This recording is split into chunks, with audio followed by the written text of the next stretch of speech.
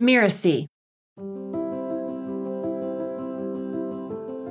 This comparison that happens where we inflate the abilities in our mind of everybody else and we diminish our own, that I think is probably the best example of what it is. It has these thoughts that typically go along with it. I don't know what I'm doing. I'm in over my head. I'm a fraud.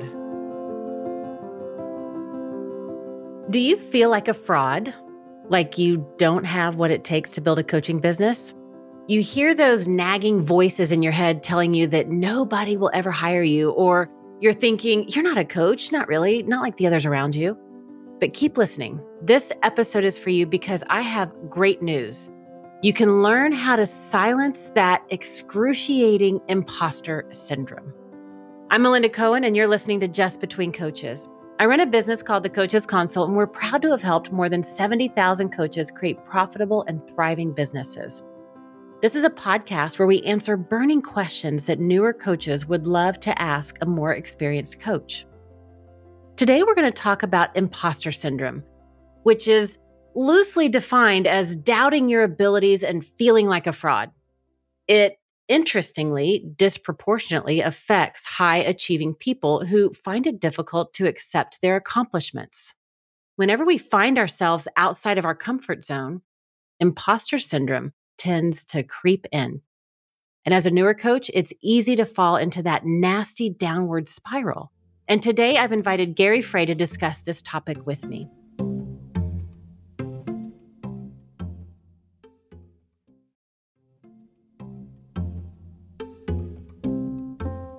Gary co-hosts the Anything But Typical podcast. It has roundtable conversations discussing entrepreneurship, leadership, and success on your terms. He's an author and has spent years coming into multiple businesses that were on their way to collapse and effectively turning them around and leading them to new levels of success. In the process of all these levels of success, Gary, like so many of us, faced the all too common challenge of imposter syndrome. Welcome, Gary. Thank you so much for having me, Melinda. I am so excited to have you on the show and excited to talk about this because I know we've been working with coaches as they're starting their business building journey. And this is something that happens everywhere to everybody. I know that's a broad statement, but I think it's probably true. But before we dive in, would you mind sharing a little bit more of your background? You have what some call an atypical background. Well, that's nicely put. I planned and God laughed career journey that started as a graphic designer early on. And I got invited in to do my first turnaround when I was at the ripe old age of 28. I'm now 60. And I didn't know what I was doing. I had no credentials to do it other than the things that this particular business owner and business coach that had been hired were seeking, which was I had worked for a really hot shop in town. I had seen what was done, and they were looking for somebody that came with batteries installed, and that was me. I was hungry and needed work, and I loved what I did. So that was kind of the beginning of that journey. And I thought, oh, well, this is what I'm going to do the rest of my life. Had my name on the door. And 3.5 years later, we were rocking and rolling. And I caught my partner's hand in the financial cookie jar. It was so traumatically damaging to me for just the trust that was destroyed. And so he said that he was going to stop and whatever. And so I caught him again. And that's when a lot of my God laughed part of the journey really began. I had no credentials whatsoever for a lot of the places where I've been taken to, other than the fact that I had fire in the belly and I had a healthy dose of Midwestern common sense. And I had been a good student of what made it work for other people and the things to avoid.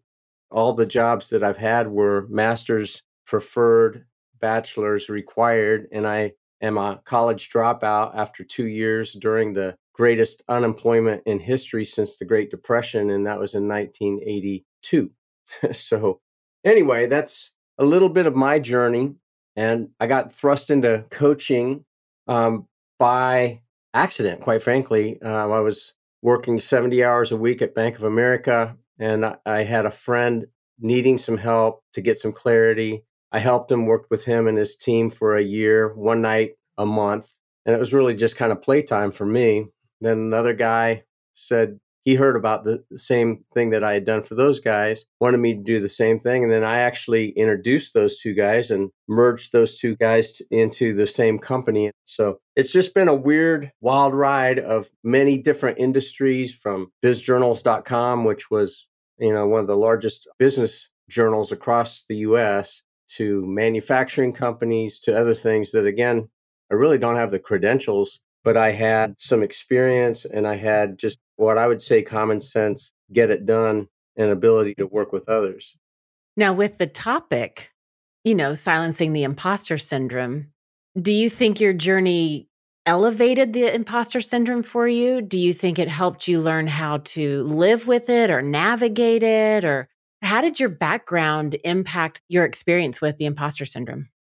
I think I hid it for a long time because I couldn't tell somebody, oh, hey, by the way, the reason I had to switch this job or that job was because I had a partner embezzling money. Couldn't do that. In Fortune 100 world, you can't go, oh, hey, here's this gap of employment, or I didn't actually graduate. I had been given a job offer after my sophomore year, after I'd done an internship, and my advisor said, you got to take the job. I can't get grads placed, and you're working with a really talented designer. You got to take the job, which made the full ride academic scholarship go away. So I would reveal it when asked, reluctantly, ashamedly, but then it was one of those secrets that I just couldn't tell anybody else. So I just suffered in silence. And it wasn't really until I was coaching a woman that has had now 12,000 W-2 employees full time, big company. She said, Gary, I don't know what I'm doing. I said, Tana, are you kidding me? You are the most accomplished female business owner in all of North Carolina that I know of. And I can't believe you're saying that. She goes, I only have 2 years of secretarial school. I said, so what? It doesn't really matter. And at that point, I realized every stinking CEO that I've worked with, either coaching or worked alongside, that has confided in me, has dealt with it. Everyone. And then I realized, okay, Gary, one, you're not alone. You got to just kind of blow the doors off on this thing and expose it for what it is. And I'm not the first that's decided to write about imposter syndrome. And there are people that are PhDs and clinical psychologists and psychiatrists that have a lot of expertise in that. And that's not my bailiwick. I just have my experience with working with a lot of high power CEOs. Now, before we get too far into the conversation, I know I defined it in the intro. How would you describe imposter syndrome? So I'm going to give you a verbal picture. This is the best picture that I've ever seen to describe it. And so imagine a 1-inch circle. And in that 1-inch circle, it says, what I know. And that 1-inch circle is encompassed by a much larger circle. Let's say it's 3 feet in diameter. And in that 3-foot diameter circle, it says, what I think everyone else knows. The reality is, we all know about what's in a 1-inch circle. That's the reality. Yeah, there are some brainiacs that know more, but the reality is we all have a pretty finite understanding. But this comparison that happens where we inflate the abilities in our mind of everybody else and we diminish our own, that I think is probably the best example of what it is. It has these thoughts that typically go along with it. I don't know what I'm doing. I'm in over my head. I'm a fraud. If they only knew this about me, then I'd be exposed. Those are the kind of things that go hand in hand with imposter syndrome. Yeah, I love that verbal picture. It's all about that comparison game. And over the last 18 years, I've been working with entrepreneurs of all types. And so I know the journey with the imposter syndrome. It's something that the bulk of the population experiences and deals with. Like you discovered, you're like, oh, I'm not alone. Hello here. I don't have to suffer in Yeah. silence. Is it something that we try to just avoid it? Do we learn how to live with it? Do we turn it around? Is it just, it's like, oh, here's the imposter syndrome. It's like a signpost on our journey that says, oh, I'm on the right journey. The imposter syndrome is here. This is normal. Let's keep going. Like, can it be that natural if we begin to see it in a different way? Yeah, I think so. I think the biggest thing is to recognize it for what it is. And that is this voice inside that's just shouting you down, saying you're in over your head, you don't know what you're doing. Well, the reality is, most of us don't know what we're doing to the extent that we want to be. We see everybody else's successes and we compare ourselves. Again, think of those circles.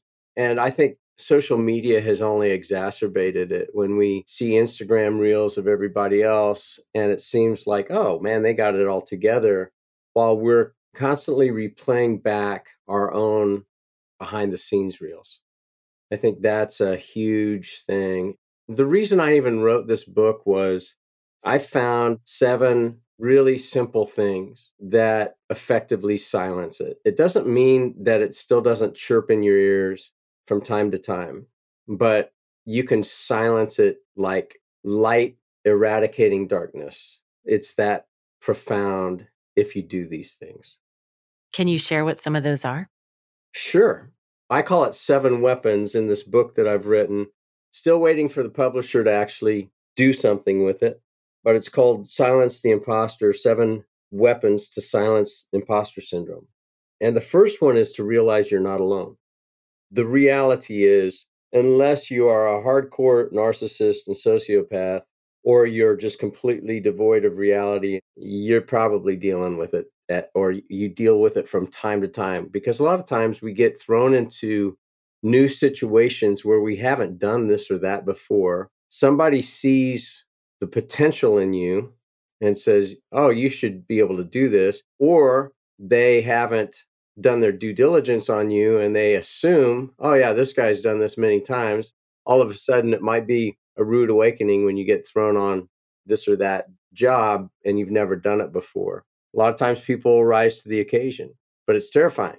But that's part of learning and growing. And I think I had to have that in healthy doses and measures because I was primary breadwinner for our family of 4. And I had no options, man. And I couldn't rely on my credentials. I couldn't rely on my family name or anything like that to open doors. It was all on me. So just realizing you're not alone is the first one. What's the second one? It's a really simple T-chart called Thrive With Her. I did it when I discovered my partner's improprieties, and I realized I had to leave my own company that had my name on the door. So I had to start all over, which is what brought me to Charlotte, North Carolina in 1994. And so at the ripe old age of 32, I had to say, all right, what's important? Where do I thrive? What are the things that I love doing that make me come alive? And what are the things that I might be decent at doing, but I'm just done with doing, or I don't enjoy doing, or I'm withering? And one of the things that was in my Thrive column was I wanted to be in a place that was a pretty part of the country that had some proximity to family and that was a good place to raise a family. While my mentor was in New York City and Minneapolis, and he split time between those 2 cities, and neither one of those was going to be an option in my Thrive column for a number of reasons. And ever since that time, every job I've had to take, I look at the stuff in my Thrive column and what their job requirements are against the stuff that's in my Wither zone. I take all of my coaching clients through the same thing, especially if they're in high growth mode. So a simple T-chart, you split the piece of paper vertically. On the left side, you write Thrive at the top, and on the right side, you write Wither. And start with your Thrive. Always start positive with the stuff that makes you come alive. And on the Wither side, the stuff that makes you wither. Whatever's draining your tank. And the reason that is a weapon is if we are spending more time in the stuff that makes us come alive, we're listening less to the, oh, I'm in over my head. You're not thinking about it because you're in your Thrive zone. So that's the second weapon. The third weapon is shine a light on it. And this came really from Tana Green, the woman that I was telling you about. She wrote a book called Creating a World of Difference. And shining a light on it meant that she exposed the fact that she had a child out of wedlock at age 15. She married the guy, had the baby, got beaten up so badly by this guy, puts her in the hospital, and then abandons her and the child. And she decides at that point that she is going to go back to school 2 years later and graduate with a different graduating class with baby on her hip. All she had the money for really was to go to secretarial school, but she knew that she wanted to have her own home. She wanted to get remarried to the knight in shining white armor, and she wanted to have a business by the time she was 30. All those things happened, and as she rose to some prominence, she couldn't talk about those things. Had a baby at 15, only had 2 years secretarial school, blah, blah, blah. But then she realized she needed to tell the story. So she's shown a light on it in a big way. And what she found out was it liberated her, and it also liberated a lot of other people. And so that seems very masochistic and counterintuitive, but to admit, oh yeah, I didn't finish my degree. You don't have to lead with that, and it doesn't have to be your identity. It shouldn't be, but you don't have to throw it in the corner and hope somebody doesn't find it. Right. That suffering in silence, like you were talking about at the beginning. And that's one of the things that has been a value for me is that transparency. And so I love the shine the light on it. And it reminds me of that Marianne Williamson quote, or part of it anyway. You know, as we allow our light to shine, we give others unconscious permission to do the same. Aha. And it really is like, as you just were describing how it freed her, it also freed others to be like, oh, right, that whole I'm not alone and I can relate in certain ways to her story or situation. And it creates that freedom for everybody around you as well. You know, we've been talking about this as it relates to ourself as the person going on the journey, starting our business or starting that next chapter, and how we experience imposter syndrome. But when we're working with clients and we see it coming up, how can we detect that with our clients, bring it up with them, and help overcome imposter syndrome with our clients? It's really important, and it's what has been a massive defining moment in my life, serving others versus how you're being perceived. And I'll give you an example. I had an anonymous feedback when I was president of bizjournals.com, and I had to do a lot of speaking. So I read one of these comment cards afterwards when I was flying back, and it said something like this: Gary is really good at one-on-one. In front of a large group, not so much. Mm. Wow. I mean, that filleted me in the heart. And so every time I had to speak, and I've had to speak in front of a lot of people as well as other big events, and every time I could see people tuning me out, and I just got tongue-tied.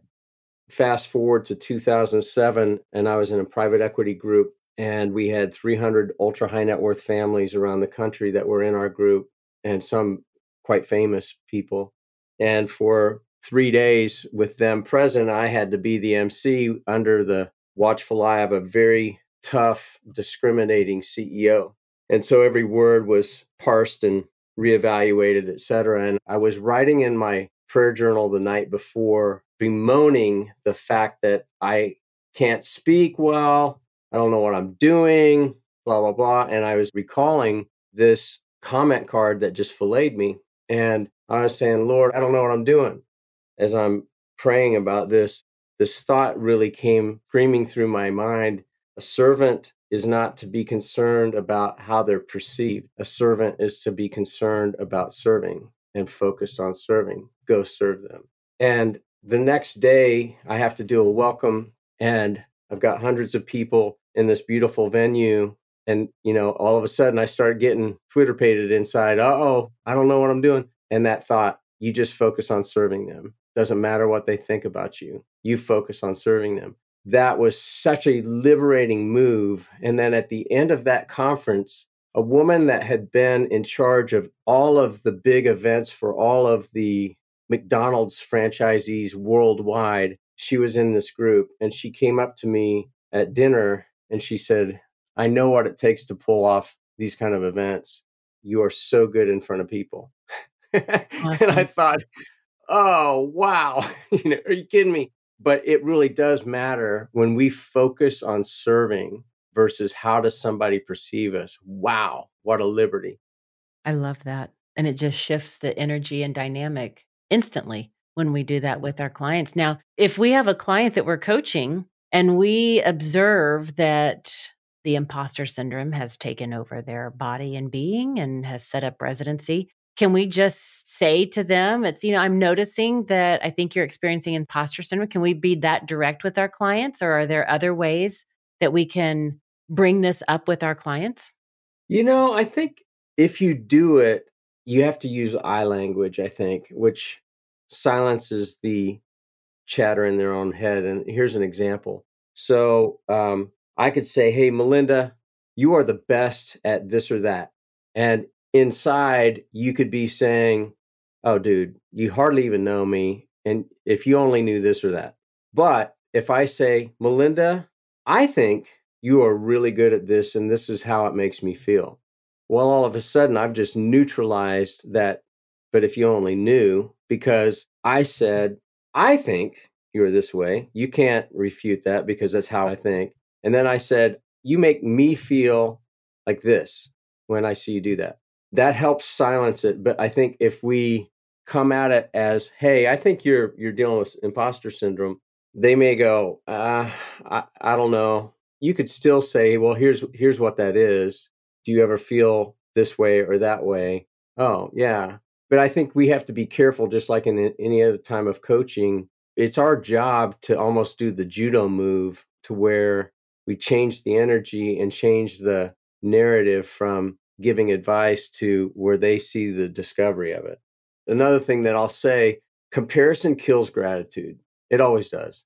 Again, it goes back to that Instagram reel.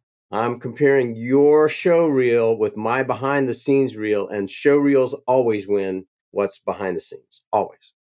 I love that comment, that phrase, that comparison kills gratitude. I've got a gratitude journal, and often I'll sit down in my office before I really dive into work with my cup of tea, and I'll just do a list of gratitudes as a way to start my morning. So the more that we can put our emphasis on that, it reminds me of your Thrive and Wither T-chart that you were talking about. It's like being in that place of gratitude and doing more of that minimizes how much energy we can put towards comparison. Well, you just listed the fifth weapon. Ooh, we may get through all seven. All right, what's number 5? Yeah, I mean, gratitude journal is super powerful. Ironically, I learned the power of gratitude when my world was completely upside down. It was during that period of time, this darkness of the soul, that I had to find something to be grateful for. All of the money that I had invested gone. I had 2 kids in college. I didn't know how in the world we were going to keep anything. And so I had my house, but that was it.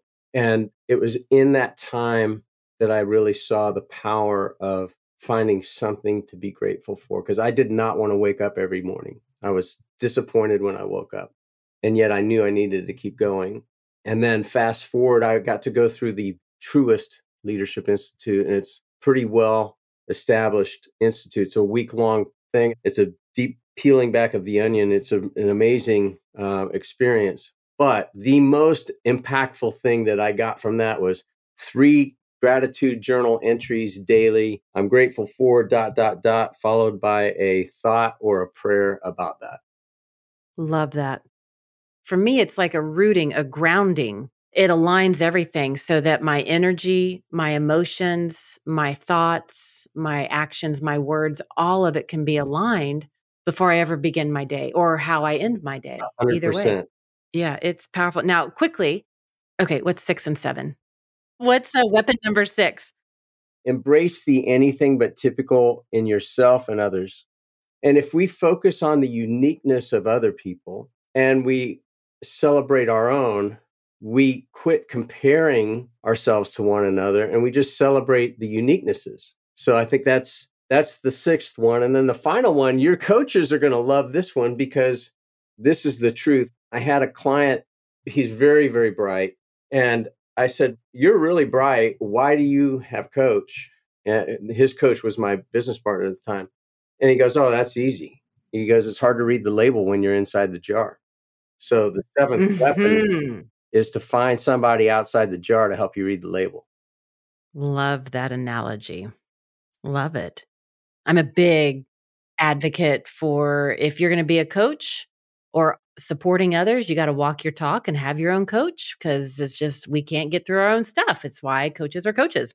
And I think that's so true. But I love the way you described it about finding somebody outside the jar so that you can read the label. And Gary, I know that we could keep talking all about this topic. I just want to summarize some of the things that we've had in this incredible conversation. And I really appreciate that you started this whole conversation sharing your story about how you suffered in silence, because I think so many people listening in are nodding their head going, "Oh my gosh, yeah, I get that." And the realization that you're not alone. And I love the verbal picture that you gave us about that really kicks off the comparison about how we inflate others and diminish our own view and how it really is affecting the bulk of the population. It's just a natural part of our evolution.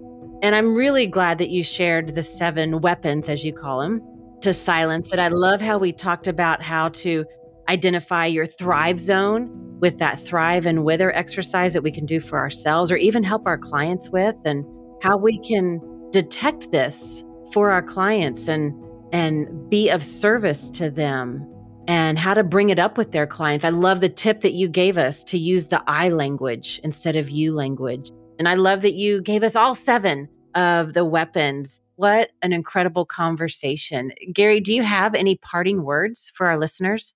If you listen to this podcast and if there's something that resonates with you, pay attention to that and do a little bit of a deeper dive into why did that resonate. The reality is we're all created uniquely and wonderfully. And the more that we embrace those things and the less that we compare ourselves with other people, I think the happier we are. And I would also say, I start every coaching session with what I call tell me something good. Yeah, we're going to deal with the messes and the problems or whatever. We're going to get to that, but let's get grounded on something good. There's something powerful about that, Melinda. I don't know. I'm not smart enough to understand the science behind it, but all I know is it works. Yes, it does. Well, thank you for listening to this episode of Just Between Coaches. And also a big thank you to Gary for this incredible conversation. You can find out more about him on LinkedIn or at trustbgw.com. That's trust, the letter B, GW.com. Gary, thank you so much for coming to the show. Melinda, you're such a gracious host. Thank you so much for having me. I'm Melinda Cohen, and you've been listening to Just Between Coaches. Just Between Coaches is part of the Miracy FM podcast network, which also includes such shows as Self-Awakened Lifestyle and Once Upon a Business. Cynthia Lamb produced this episode. I wrote this episode with Mishi Lance. She assembled the episode. And Danny Eni is our executive producer. Post-production was by Post Office Sound. If you want to listen to upcoming great episodes on Just Between Coaches, please follow us on Spotify, on Apple Podcasts, or wherever you're listening right now. And if you like the show, please leave us a starred review. It's the best way to help us get these ideas to more people.